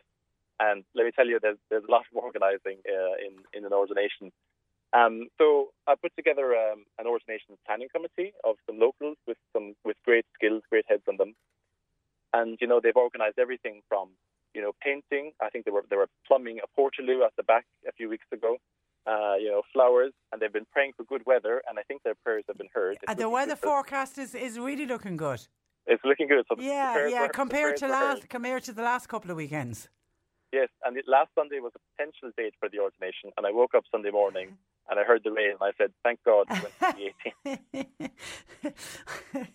And where did you did your initial studies then in Maynooth, was it? And then so I did 3 years of philosophy and in Maynooth, and then I did 3 years of theology interspersed with 3 kind of practical years. So I spent time working in hospitals. I did 4 courses in Cork University Hospital and also in the Mater Hospital in Dublin. And then I did some parish placements. So I was in the city. I spent time in Turner's Cross and Ballinlough, and just recently in Halifax, Nova Scotia, in Canada. And Ronan, how do you feel about the future of the church? I mean, you are going to be one of the very few young priests. Yeah, so it's I'm filled with a sense of excitement about the future, even though things are changing. I'm only 27, but the parish I grew up with is changing, particularly this year. And I'll admit I'm a bit daunted as well, because what I grew up with, what I was familiar with, is changing. So I'm like, how am I going to cope? How am I going to kind of do this? But I'm filled with a kind of a sense of hope and a sense of that the Lord is with us in this change, and we're all trying to work through this together, the bishop, priests, and people, to see how best can we organise ourselves so that we have a vibrant church. And do you know at this stage where you're going to be based? I haven't been told yet. The Bishop Finton said will hand me that letter after the ordination. So it'll be somewhere in Cork. Yeah, somewhere in Cork and Ross. So Ronan, what do you think will be going through your mind next Sunday as you walk up the aisle in Newcestown Church at 3:00? Well, I mean, ideally, I'd like to think, that I'll be kind of listening to the great music from the choir, because they've been practicing so hard, and I hope there'll be a sense of joy and a sense of peace. Part of me is thinking I'll probably be wondering, gosh, are the toilets clean, and is the sound system working, and did the trumpeter turn off, But I mean, I'm hoping at some point, with all the organising, to just be able to say, look, we've done our bit now, and I'm just going to kind of enter into the day and try to enjoy it and try to just be open to the mystery of it. And will there be a bit of celebration afterwards? Yeah, so there's my kind of a family celebration after the ordination. But then there's a first mass here in Newcestown as well on Monday at 7 p.m. and we're going to go to the parish hall after that, and there'll be some tea and sandwiches. There'll be music. There should be a good kind of get together. I'll be giving first blessings in the church, so I hope I'll be able to keep a cup of tea for me. That usually takes a couple of hours. So you're putting an invite to the people of the parish to come and join you on the Monday. Yeah. So the seats are allocated for the church for the ordination. But we've organised a marquee with speakers and widescreen TV, and Holy Communion will be brought out there. So everyone is welcome to come to the marquee. You're super organised, but as you say, you have to have a committee behind you to organise it. So well done to the committee as well. Indeed, listen, it really is a historic occasion for everybody in the parish, but particularly for the church in Newcestown, St John the Baptist Church. We just couldn't let the moment pass without wishing you the very, very best of luck, and try your best as well to enjoy it, because it's a glorious thing that you're doing. I'll do my best, and thanks very much. And the link will be up on Moran St Martin Parish Facebook page. Okay, so people can watch it online then as well. They can indeed. Yes. Okay. You're all welcome to come to the first masses or the marquee for the ordination. Okay, listen, take care, Ronan, and thanks a million for taking time out to talk to us. Thank you so much. Okay, God bless. Bye-bye. That is Reverend, what he is now, Ronan Sheehan. He will become officially Father Ronan Sheehan at his ordination. Somebody was asking there about the first Mass. Yeah, we mentioned that it's in Newcestown. His first Mass is the following day in Newcestown on Monday at 7 p.m. 0818 103 103. John Paul's taking your calls. You can text or WhatsApp 0862 103 103. Cork Today on C103. With Corrigan Insurance's Macroom, now part of McCarthy Insurance Group. They don't just talk the talk, they walk the walk. CMIG.ie. I'm delighted to say that the 43rd Cork Folk Festival will run this year from September the 29th through to the 2nd of October. Now, they've got over 50 gigs and workshops taking place right across the city. But this year's headline act will be the wonderful Mary Black, who plays the Opera House on the closing night of the Folk Festival, the 2nd of October. And I'm delighted to say that Mary Black takes time out to talk to us today. Good morning to you, Mary. Morning to you too. You're very welcome to the programme. And you are no stranger to the Cork Folk Festival. You have performed here so many times, either starting out with Day Dannon, with your own family, as a solo artist. I take it you love playing Cork. I always loved playing Cork, and I spent many of my youthful days down in Cork at sessions with friends, and not even doing gigs. I remember being out bowling one time out on the roads and meeting great characters and people, and it always was a place that I love to go to. Of course, the Cork Folk Festival has a special place too, because I think Declan Sin and myself were only starting out as a duo, and we had just released I think it was around the time we released my first solo album, which is 1983, so that's a long time ago. Nearly 40 years. Next year, 40 years. Yeah. Oh, God. And we played the Cork Folk Festival, and we were in the Metropole, and we were amazed because there were so many people there. They had to put extra people who wanted to get into another room, and they set up speakers so they could hear the gig. They couldn't see us, but they could hear us. And it was that was a real turning point for me, because I was blown away by the amount of people coming to see us, because I was only starting out at that stage of my career. So very special place in my heart for the Folk Festival and for Cork. And of course you're playing the Opera House, which is just a wonderful venue. The Opera House is, we've been over and back to the Opera House like as many times as, I can't even remember how many times we played there, and it's always a lovely, lovely venue, and have great audiences over the years. Love it, yeah. Yeah, and I've said it many times before, one of the best gigs I think I ever saw at the Opera House was one of your solo concerts. It was just really amazing. You're fantastic to see live. I would suggest to anyone, really, if you haven't seen Mary live, get to see her. Terrific, I imagine, Mary, to be back on the road and back gigging again. Oh yes, yeah, very, very. I was surprised how much I missed it, and I only really realised that when I got back out doing it. It was amazing to just feel, I don't know, it's live, that whole live music thing, and having that long break with the COVID, etc., which we don't want to talk about, was really kind of. Just magical for me and for the audiences. I felt it from them too, that people were starved for live music. Of course, all this year there's loads of live music now. Yeah, I guess I think it was October last year you finally got back out, and you've been busy. That's right. You've been busy you've been busy doing gigs, and today also you've been doing some television work as well. There was some good shows that we did. The Heart of Saturday Night was one of them, with Philip King at the helm, and we've done a good few things. I suppose it's like when there's a famine, then everybody is having feasts, and that's what the music scene is at the moment. It's a feast of music everywhere, and that goes into the television as well.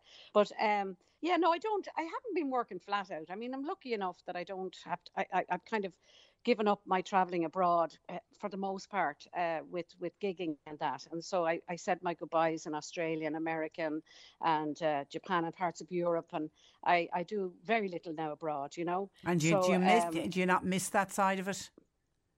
I don't miss the travelling, and because I'm still gigging here in Ireland, and I do the odd thing away, and I might do a festival and stuff like that. It's enough for me. I have wound down quite a bit, and it makes each gig more precious to me, because I know, you know, I'm coming to that stage in my life where it's going to be less and less, and so every concert is kind of special, you know, and that's why I think I'm enjoying it as much, you know. Do you still sing with the family? Not much. Now, if we got together for a family kind of gathering, the music will always be there, and it always was, and it'll continue to be like that. I mean, you know, it's passing on to the next generation now, and we have sessions with the younger ones. Francis' kids are all musicians. Mine are, for the most part, and you know, even the grandkids are getting their party pieces singing. So, like, there's always music. Like, if there's a gathering for a birthday or Christmas or something, and we're all there, inevitably there'll be one or two sessions, music sessions. Somebody will burst forth into song. But it doesn't happen as often as I'd like, because two of my brothers live in America, so to get them together over here at the same time, you know, it's kind of difficult. But you know, there'll always be a bit of a sing-song somewhere down in Kerry or somewhere like that, you know. Yeah, well, there's a black around and another black appears, there'll always be a bit of a song. Actually, Frances was in the Opera House. I think it was only last weekend. Wasn't she there? She was there, yeah, with Sharon Shannon and Mary Coughlin, because that's the Women's Heart. That's you're talking about your album being 40 years. I'm sure I read somewhere that's over 30 years now. The Women's Heart.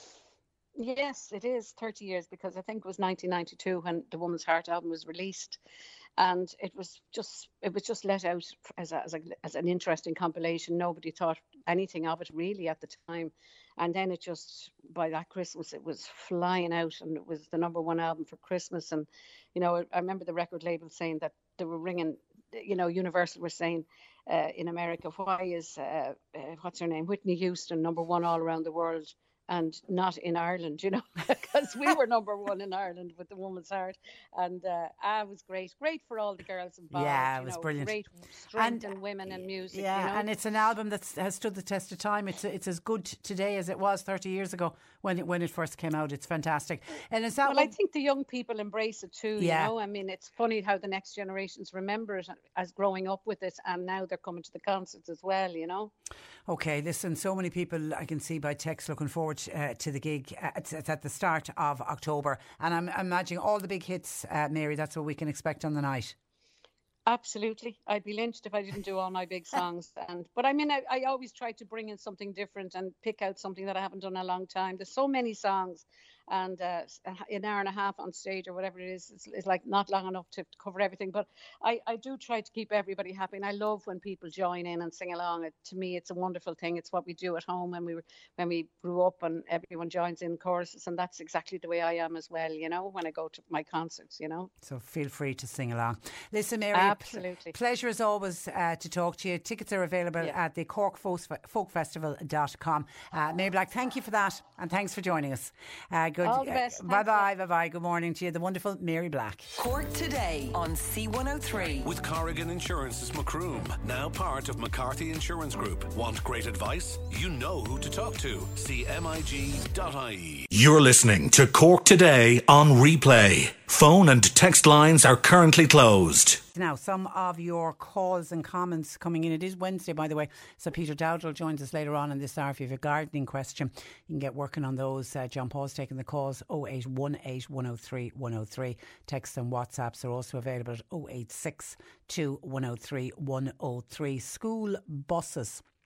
And the fact that we've been hearing of some students who've been removed from the school bus because they had concessionary tickets in the past, don't have a concessionary ticket this year. The inspector gets on and checks, and if you're not on the list, you've got to get off the bus. And we've had a couple of comments in about school buses, because there literally isn't a public representative who hasn't been contacted many, many times. I'm not just talking about one or two families coming forward. They're running into the hundreds in some areas of families really discommoded because they can't get their son or daughter onto the school bus. Joe in Kilmallock says, we have a great local link bus in Kilmallock. It goes to Effin and Charleville and other places. Could local link buses not be used for school transportation, as they are a fantastic service as it is? Yeah. The local links are brilliant. They really are amazing, particularly in areas that isn't serviced by a public bus, and they do great. And for people who don't have cars, it gets them from A to B and it gets people out socialising, and they're fantastic. I'm forever singing the praises of the local bus link. And Joe, you're right, that is a really, really good suggestion. But it kind of goes back to what we were saying earlier. They came up with this idea of waiving the school bus fees. Suddenly extra numbers of people decided that they wanted to put their children onto the school bus, and there was no joined up thinking. I mean, that's exactly the kind of thing that should be looked at. Take a look at the local link. I'm not saying they'd all be available, but surely some of them would be available and would be able to take some children to school. So yeah, terrific suggestion, Joe. And then remember, we had Michael from Skibbereen. He was pondering when he was hearing us talking about children who'd been taken off the school bus, and was wondering who is responsible if you take a child off the school bus and you leave him on the side of the road, and God forbid if something happens, who's responsible? The parent in good faith dropped the child off to the school, to the bus stop, and you know, who's responsible if there isn't a parent around? And I was making the point that surely it's only secondary school students, and hopefully they'd have the sense when it comes to, you know, phoning home or being able to navigate getting across a busy road, for example. But I thought it was a good point that was raised by Michael. Who would be responsible if something went wrong? Eddie said, now this is from a few years back. He said that they had problems with their local school bus, but they were always told that if a child is put on the bus in the morning, they must be brought back to the same spot in the evening. Eddie said that's what we were told at the time. If anything happens to the child that's taken off the bus, Eddie remembers hearing the responsibility would lie with a bus Éireann. But I suppose they would say that they have only responsibility for those that have tickets for the bus. But Eddie says once the child gets onto the school bus, gets into school, then they must be returned to the same spot. But of course that wouldn't help what happened in Kildallery yesterday, because they were taken off the school bus before going to school, so that would certainly wouldn't cover that one. Thank you for that, Eddie. Hi Patricia, the solution for all the school bus transport, blended education or an electric bike. You can make great time on an electric bike, and you get fresh air and exercise at the same time. Some parents would be really afraid of letting their children out cycling to school with roads being so busy. In a different era, that's what did happen. People did cycle to school and people walked to school more, but there's very few cycling and walking to school today. Thank you for your call. Hi, Patricia. What would you think of this? Now, this was something that happened, I don't know how many years ago. A school bus inspector taking a 4-year-old off the bus at a major junction and leaving them to cross the main road about 100 yards from the school. Her cousin of 11 had the sense to get off with her because she was only a 4-year-old. Now, it's a long time ago, but the man didn't care what happened to the child. What had happened in the incident was the child had the ticket was paid for, but the child couldn't find the ticket. And you can imagine the inspector coming on, show me your ticket, and a little 4-year-old with the school bag, obviously just started school, didn't know where the bus ticket was. And I'm hoping that a situation like that would never happen today. But bearing in mind that the students that are being asked to get off the school buses are the students that don't have any ticket. It isn't a case of you haven't paid, because obviously that's all computerised now, so they can see exactly who has paid and who hasn't. So I don't think, I'm assuming you don't physically have to have a ticket in your hand anymore, but maybe I'm wrong. 0818 103 103. And Jim wants to raise an issue about Queen Elizabeth lying in state. Jim says, Patricia, I'm a bit concerned about the people filing by to pay their respects to Queen Elizabeth lying in a state, because all they see is a flag draped over a coffin. They will never be able to say, we got to see the Queen's coffin. I would much rather to see her coffin, not the flag. And another thing, what would happen to her clothes? Would they be given to charity, says Jim? God, I'd have to go into Buckingham Palace. I don't know what they're going to do with her. And she would have a huge, huge wardrobe of clothes. I don't know. I don't know what's happened when previous members of the monarch died. What happened to their clothes? And probably, yeah, maybe some of them would go to charity shops. Would they be sold on to raise money for charity? I remember the wonderful Princess Diana a number of years ago when she got divorced and stepped out of public life as a member of the royal family. She had all these wonderful ball dresses, evening dresses, that she knew she was never would need them again, and she had too many of them.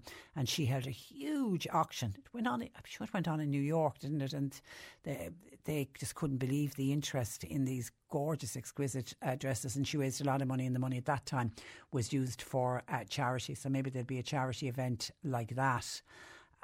And maybe some will go to charity shops. I don't know. But on the filing past the coffin, you're right, it is only the flag. I don't know if we're ever... will you actually get to see the coffin itself? And of course, she's back in London now, isn't she, for the final few days before the funeral on Monday? I don't know. I mean, I know funerals are very different in England to what they are over here. I mean, over here, we would have open coffins. That would be almost unheard of in England. I don't know, are people objecting to, would they prefer to see the coffin rather than to see a flag draped over a coffin? It's certainly not putting people off going. I mean, there is tens of thousands of people queuing. There was a woman yesterday, I saw her on one of the social medias, who she filed past 7 times. She would go past the coffin, come back out and join the queue and go back again. It can take hours. It literally can take hours because the queues are so long. 0818 103 103. And I suppose the high regard the woman was held by her subjects, for sure, the amount that are turning out to pay their respects. Now, can I go back to electricity bills for a moment, please? Some commentary in on this. Michael in Dromahan was on. His latest electricity bill is in. Now this, I'm assuming, is for a premises, Michael, that you don't use that often, because he actually only used 47 units was actually used for on this, and this would have been a 2-month bill. So the total usage for the 47 units was €13.21, but that's not where his bill ended. Standing charge for 11 days, €9.45. Standing charge for 37 days, €35.38 because they're gone into the next month. PSO levy, €8.60 for July and August. VAT, €5.93. The bill came to a whopping €71.84. But Michael says, how can something go from €13 to 71 cents? It is madness. So he said €58.63 was outside of what he used. If he was only been charged for what he's used, his bill would only be €13.21.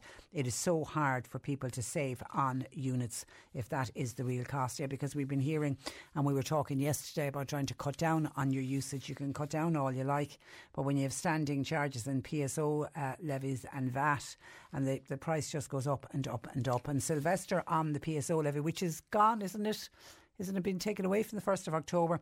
Says, Patricia, I have a question for your listeners. Does anybody know what is going on with the cost of electricity from renewable energy sources? There's a lot of talk about this at the moment, Sylvester.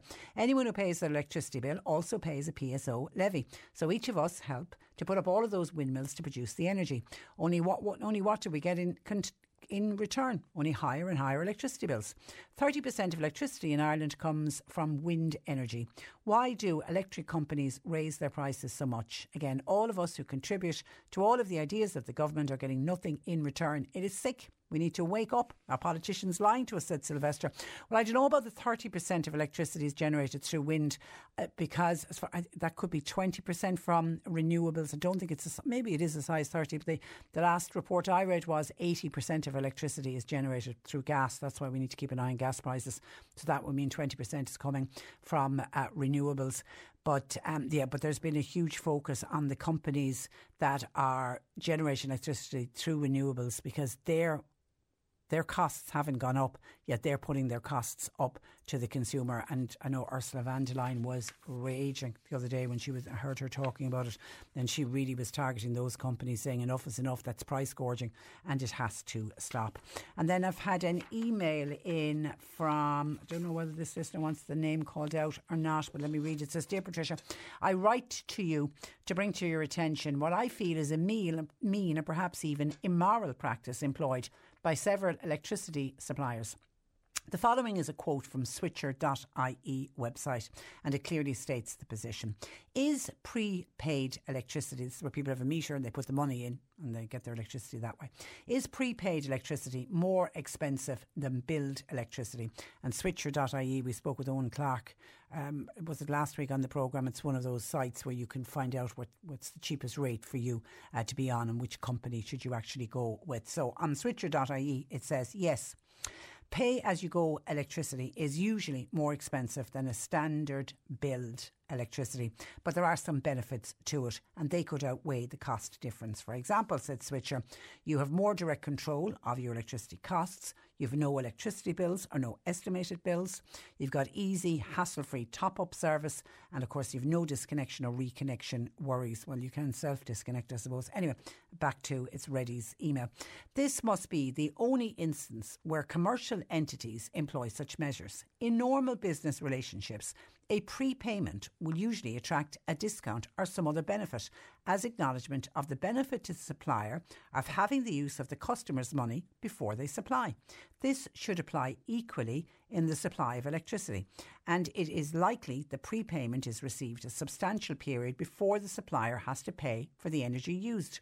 The prepaid system is, in theory, attractive to people on fixed weekly incomes, but it's also used by pensioners to get away from dealing with bills and by landlords wishing to enable continuity of supply while avoiding financial risk for themselves. The latter is particularly relevant for tenants availing of HAP. I suggest that the regulator and the government should, as a matter of urgency and in the interest of social equity, require energy suppliers to charge their minimum unit charge for prepaid accounts. A final point, the ordinary 2 monthly bill payer is also afforded credit of anything up to 2 months, and they're charged at a preferential rate as against the prepaid customer. I urge you to take up this issue for your most deserving neighbours and friends. Best wishes, and that is from Reddy. And countless times on the programme when we've spoken about prepaid electricity, I've mentioned that it usually is one of the higher tariffs and you do pay more than what you would pay if your bill comes in every 2 months. But as switcher.ie and as Reddy points out in his email, there are benefits and people prefer, even if they know they're paying a little bit more for the electricity every day, they prefer to top it up. They don't want this big bill coming in every 2 months, and particularly the way electricity is rising at the moment. The only thing I can say when you say that the regulator, this is the Commission for Regulation for Utilities, the one thing that the Commission has done is all customers who have what's called a financial hardship meter, all of them must be placed on the cheapest tariff available from their supplier, and that is coming in from the 1st of December of this year. So the Commission for Regulation of Utilities is moving on this one, but it's only for customers who have a financial hardship meter. And how do you get a financial hardship meter? They are for people who were in difficulty in the past, maybe had their electricity cut off in the past, have been in arrears with companies and they're trying to pay back the arrears, so they get what's called a financial hardship meter. But from the 1st of December next, so there is a bit of movement on this, they will have to be placed on the cheapest tariff available. So I take it, Reddy, you will be pleased to hear that.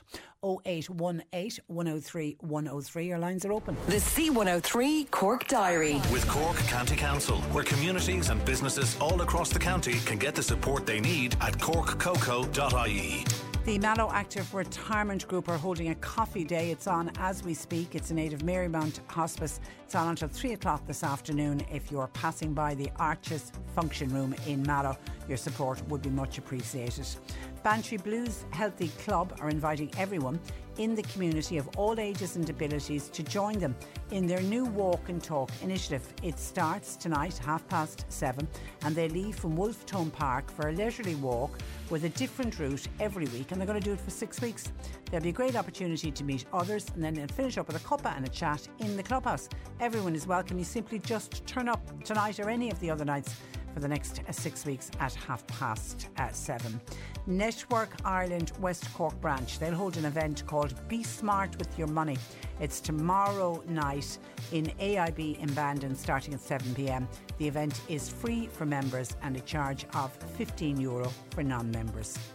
And you can drop off used clothing, etc. at Gagan Hall tomorrow, Thursday, between 7 and 8. Men's, women's and children's clothing, bags, belts and shoes, all accepted, along with sheets, duvet covers, towels, curtains and good quality soft toys.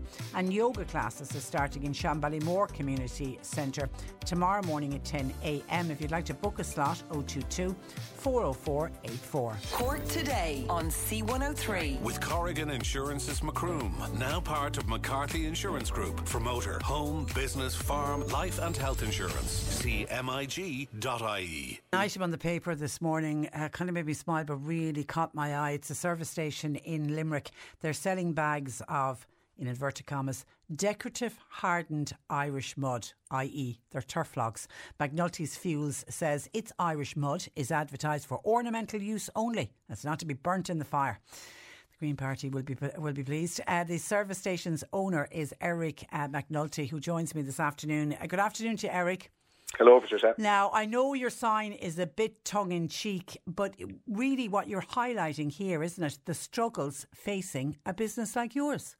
Yeah, absolutely. The sign is definitely tongue-in-cheek. It's just a bit of crack. It's just a bit of fun. And it's really, after blowing up, I wasn't expecting this to get as much publicity as it did. But it is highlighting a serious issue, really. I said it in one of the interviews already today that everything I'm selling in my business, I own a petrol station and fuel store, and the current government seem to be trying to outlaw and ban everything that I'm selling, whether it's turf, coal, briquettes, timber, petrol and diesel. You know, they're pushing electric cars on people as well, and I think that's maybe part of the reason why this has got so much traction online and with the media, is because it's hitting a nerve with people.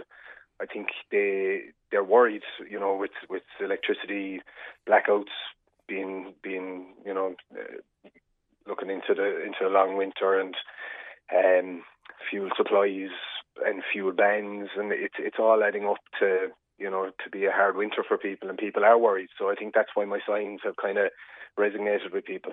It certainly capture the imagination of the public for sure, because we are constantly hearing from people saying, you know, if the lights go out, those that have central heating, well then my boiler doesn't work, I'm going to have to rely on the open fire. And then there are so many other homes who solely heat their houses through an open fire. Absolutely, yeah. Like the town I'm in is Hospital. It's on the main Limerick to Mitchelstown road, but we'd be quite a rural area. And it's you know, it's all open fires and stoves. It's how people live here, and I don't know, are the current government aware of that? You know, I think they're looking at what's going on in the big cities and new builds and all this kind of stuff, and they're not thinking of the people who are still reliant on the fossil fuels and solid fuels to heat their home. And I know from personal experience, you know, we've had a couple of blackouts from storms in the past, and one thing you can always rely on is your fire to heat the house. You know, you can be self-sufficient in that sense. And I don't know, are they looking into that when they're making these laws? But I can see where they're coming from. I know we all have to change our actions, and we have to progress, and we have to, you know, get in line with climate change policies.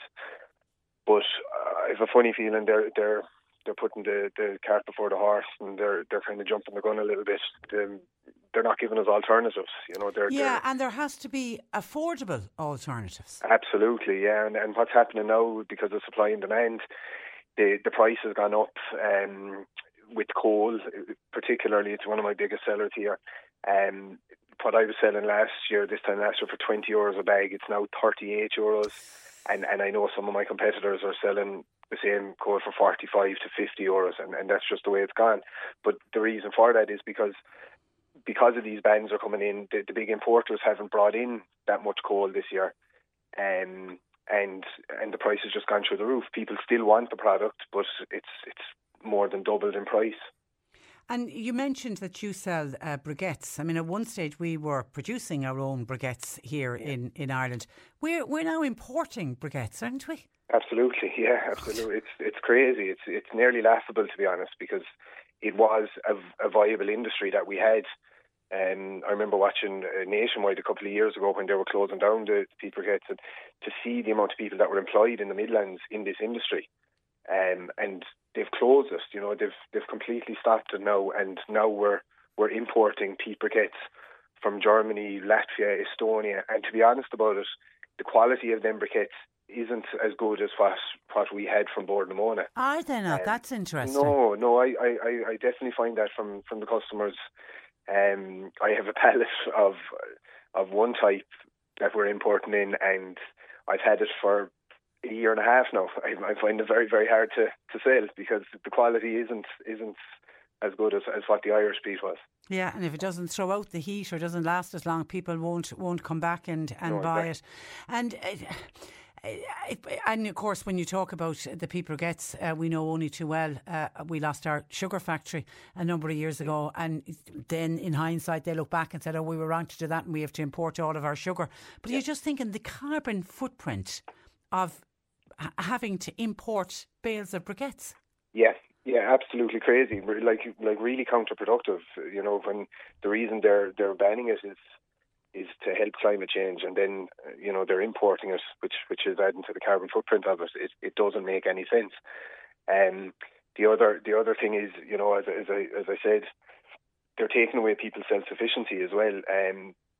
Turf is a generational thing here in Ireland. It's a cultural thing. It's my dad is from Mayo up in Connacht, and they're huge into their bogs and turf up there. They didn't burn anything else growing up. And even in rural Limerick, we do sell an awful lot of it, but turf and timber, can be got easily, and it's a thing that we can get ourselves from the land and use ourselves and kind of be self-sufficient with, and they're taking that away from us as well, which doesn't sit easy with people. Yeah, because is it the 1st of October, the rule? When does it come in that you the 31st of October. 31st of October. Yeah. An outlet like yours will not be able to sell turf. I can buy turf from my neighbour, but you can't sell it. No, or I won't be able to sell coal from then on either. So the coal ban is coming in, so it's going to be smokeless from then on as well. So turf, wet wood, what they're calling wet wood as well. The moisture content of wood has to be below a certain level too for us to be able to sell it. The briquettes, the Irish briquettes, are pretty much gone anyway, and they're getting rid of coal. So we'll be able to sell smokeless, gas, and kiln dried timber. What about the imported briquettes? Will you be allowed to sell those? Yeah, as far as I know, I'm not sure. Except people don't want them, says you. No, exactly. You're dead right. They're not very popular. They've made alternatives in Ireland. I know there's a couple of plants on the Limerick Cork border in Ballylanders. They're making what we call timber briquettes. They're made from recycled sawdust from a sawmill. And they're an alternative to briquettes. They're actually quite popular as well. Are they? Well done. Well done. Just on the smokeless coal, by the way, and I don't know, but I just know from listeners contacting us, Eric, do they not give off the same amount of heat as the smoking coal does? It's like everything. There's plenty of different brands, and there's plenty of different types, and there's nuggets and there's ovites and all this kind of thing. But general rule of thumb, they don't burn as hot as your premium smoky coal. Yeah. But they do burn for longer. They will glow in your fire. They're made for stoves, to be honest, and if you have a stove, they are a good alternative. If you have an open fire, they can be problematic. A lot of their heat can be lost up the chimney. But general rule of thumb, they don't burn as hot, but they do burn a bit longer. Okay. But the price with them has gone crazy as well, because a lot of these are being made from recycled coal dust, and they're obviously, a lot of them are being imported as well. So, it's not a cheaper option. Smokeless definitely isn't a cheaper option at the moment. How much is a bag of smokeless coal?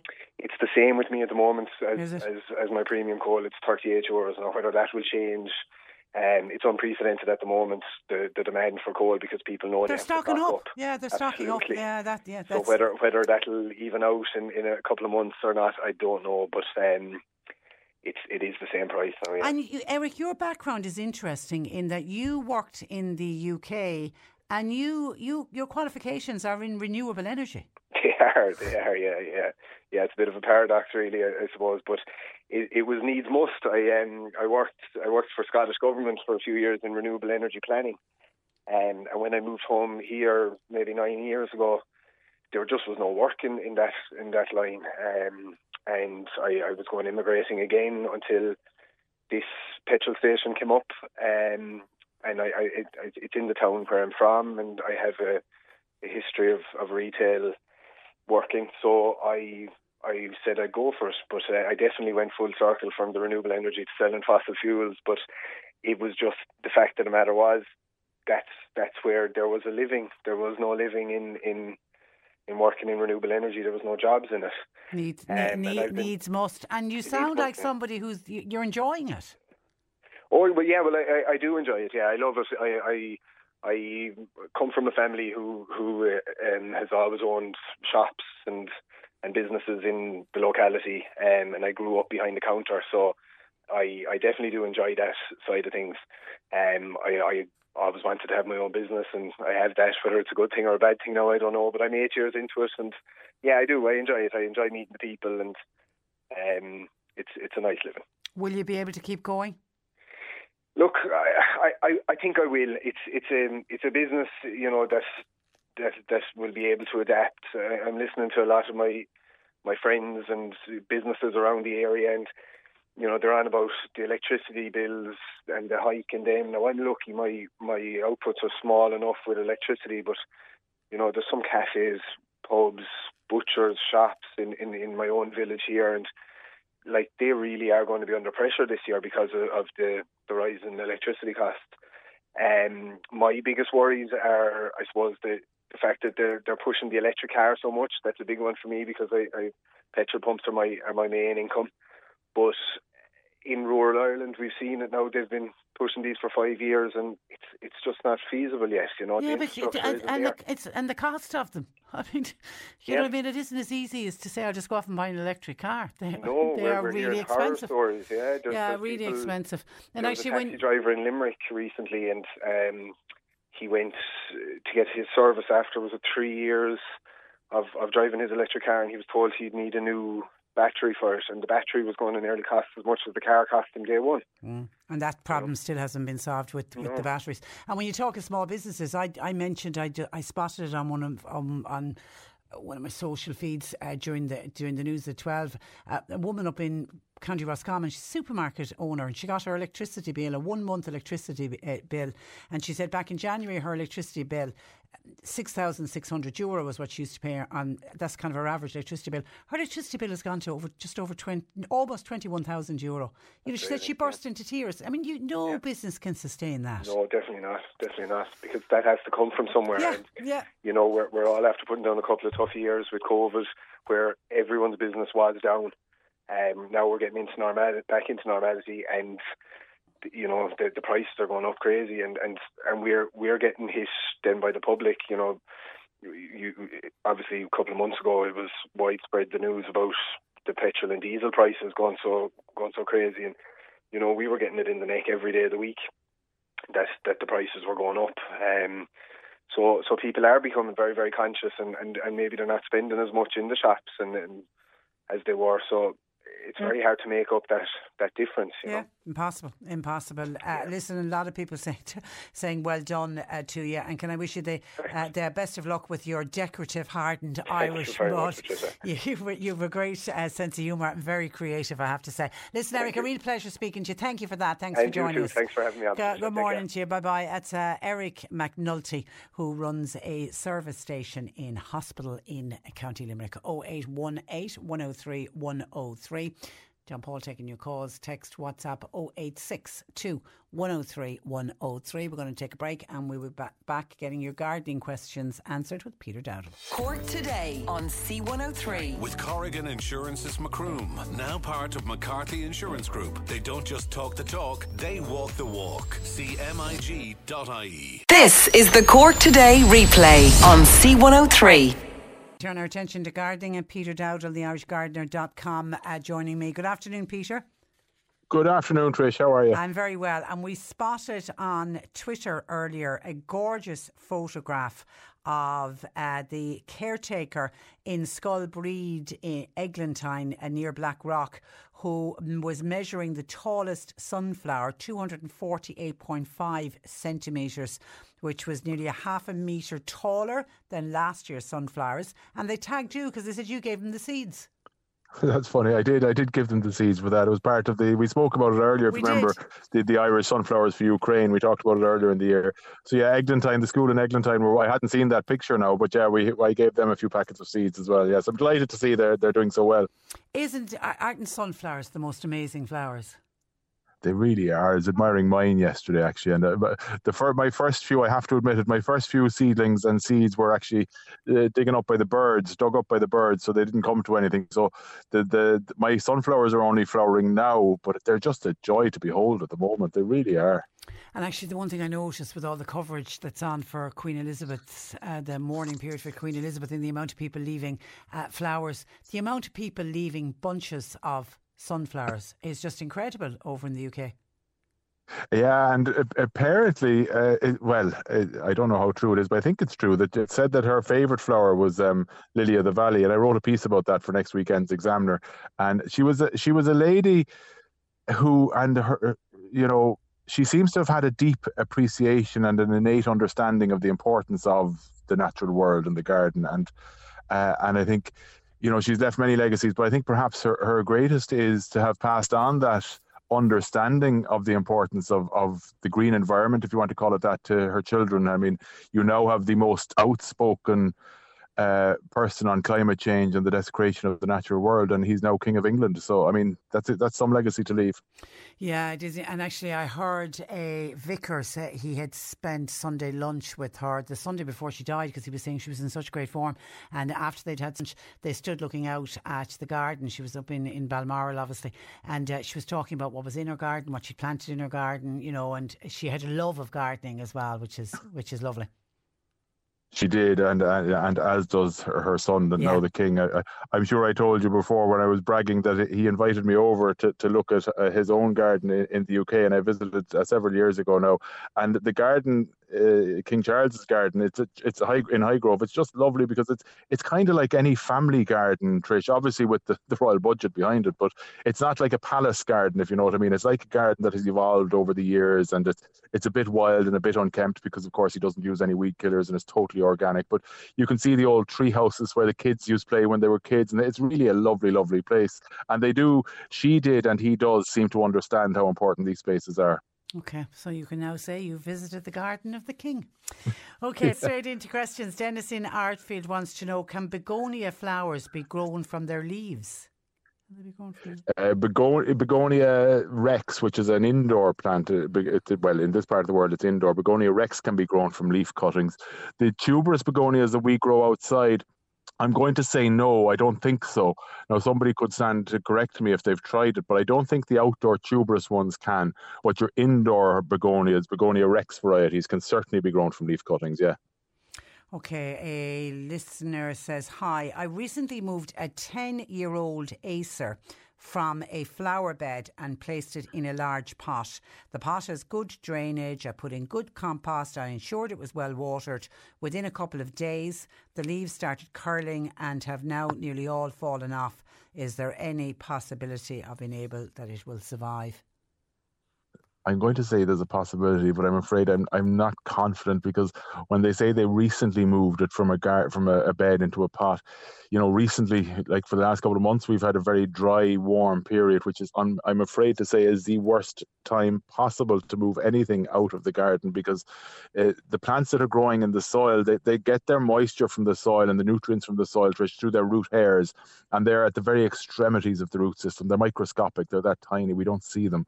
So obviously when you take something out of the soil, you're going to sever and damage a lot of the root extremities. And so then the plant's ability to get water is lessened, if not eliminated completely. And that during the hot period, the hot, dry period, it needed every bit of water it could get. So unfortunately, you've damaged the plant. Whether it's going to come back or not, I can't say for sure. Nature is wonderful. It may repair itself, but just pour water on it for now. Keep pouring water on it for now. Okay, Tim has grown tomatoes this year for the first time. He can't get over the amount of tomatoes that he has, but a lot of them are still green. Does he leave them on the vine, or can he take them indoors so that they'll redden off, ripen? Well, you know the trick there, don't you, Trish? Yeah, to put it into the brown bag with a banana. Yeah, ripe banana, because a lot of mine are still on the vine outside and they're still green. Some of them are reddening up now, the last of them, and there's nothing like your own homegrown tomatoes. But I would say at this time of the year now, middle of September, take them off the vine maybe just take a clump or two at a time so they don't all ripen at exactly the same time. But into a brown paper bag with a ripe banana, and they'll ripen up in a few short days. Yeah, and it's also a good trick to use for avocados. When you buy, I can never get a ripe avocado when I want it. Put it into a brown paper bag with the banana, and it works. Actually, I saw a piece online. Does it work if you put an apple in as well, or is it just bananas? I always thought it was just bananas.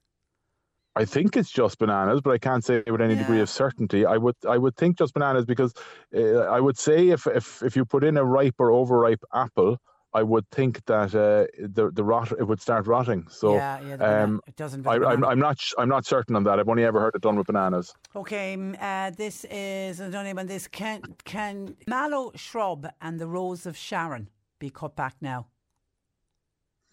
The Rose of Sharon, yes. The Hypericum, absolutely. You can cut that back now. The mallow, the Lavatera, you could trim it back now. I wouldn't cut it too hard. Mallow or Lavatera, as it's kind of correctly known, can be a short-lived. It's technically really a sub-shrub, which is kind of a mixture between a perennial and a shrub. But they do tend to be short-lived. But if you cut them back hard now, dare I say it, as we're coming into the winter, we don't want to leave go of summer, but coming into the winter, whether we like it or not. So cutting it back now might damage it if we get a harsh winter. So I trim it by all means to tidy it up, but I wouldn't cut it back hard or anything like hard until we're out the other end of the winter and coming into the spring. Okay, Louise was on to us. She has a lilac tree. It was a cutting from her granny's garden, and I love the idea of that. Anyway, the tree is fine and healthy, except all the flowers are very high up. It was planted around 8 years ago. What can she do to get flowers more lower down next year? It is lovely. I love that as well, that kind of continuity of a plant, and a reminder every time. But unfortunately, when this happens, there's very little you can do, really, I'm afraid, because you can prune lilac back and with a lot of plants, I'd say if you cut them back, it'll encourage growth low down and flowers. But the thing is, with lilac, it will respond well to pruning. No, you won't harm it by pruning it to bring it down. But what I find with lilac is the more you prune it, the more leafy growth you get. Not the more flowers, but the more leafy growth you get. So I think if you cut it back to bring the flowers down, it might be counterproductive. You might just end up with more green and less flowers, high or low. So I kind of leave it well alone. Maybe give it a shot of sulfate of potash or tomato food at this time of the year now before we go into the winter. And that might promote more flowers on it for next year, and hopefully some of them will be lower down, but I wouldn't be pruning it anyway.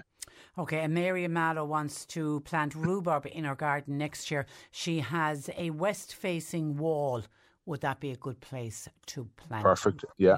Be absolutely perfect. They do like a good degree of sunlight. And the important thing with rhubarb is give them a very rich, nutrient-rich soil. So mix in some seaweed or well-rotted farmyard manure, anything like that, even your own homemade compost. Just a good nutrient-rich soil is what they will love. Okay, and somebody has discovered that a part of their garden got waterlogged during the very wet weather. Any advice, please? No, I don't. I'm afraid it's a short answer. I mean, failing getting landscapers in to improve the drainage or doing it yourself, digging drains and soakaways. And the reason I hesitate saying that is because you won't always beat nature. It depends on why it was being waterlogged. So if it's that the soil is just compacted, you can try and break that up by digging the soil and putting in good drainage underneath. However, if it's just because of a rising water table, you won't do that when you won't beat nature. So if it's because of the high water table, and it's going to be prone to waterlogging as we get this more extreme monsoon-like rain, then I would look for that area at using plants that like those conditions. And there are many. I mean, hydrangeas like damp soil, phormiums. If you want trees, you're looking at things like willow and poplar and things like that. But in terms of improving the soil itself, if it's just compacted soil of an area that might have had machines or cars driving on it in the past, then maybe you could improve the drainage by building soakaways and adding grit and gravel to the soil. But if it's, as I say, if it's because it's naturally a high water table in that area, you got to work with nature. Okay, all right. Thank you for that, Peter. Have a lovely week, and we'll chat again next Wednesday. Trish. Thanks a million. Bye-bye. That is Peter Dowdall, theirishgardener.com. Now, that's where I wrap it up for today. My thanks to John Paul McNamara for producing. Apologies that we didn't get around to all of your texts and calls today, but as promised, as always, we do read them all. Nick Richards is with you for the afternoon. Talk to you tomorrow at 10. Cork Today on 103. With Corrigan Insurance's Macroom, now part of McCarthy Insurance Group. Want great advice? You know who to talk to. See MIG.ie. Planning for your next trip? Elevate your travel style with Quince. Quince has all the jet-setting essentials you'll want for your next getaway, like European linen, premium luggage options, buttery soft Italian leather bags, and so much more. And it's all priced at 50 to 80% less than similar brands. Plus, Quince only works with factories that use safe and ethical manufacturing practices. Pack your bags with high-quality essentials you'll be wearing for vacations to come with Quince. Go to quince.com/trip for free shipping and 365-day returns.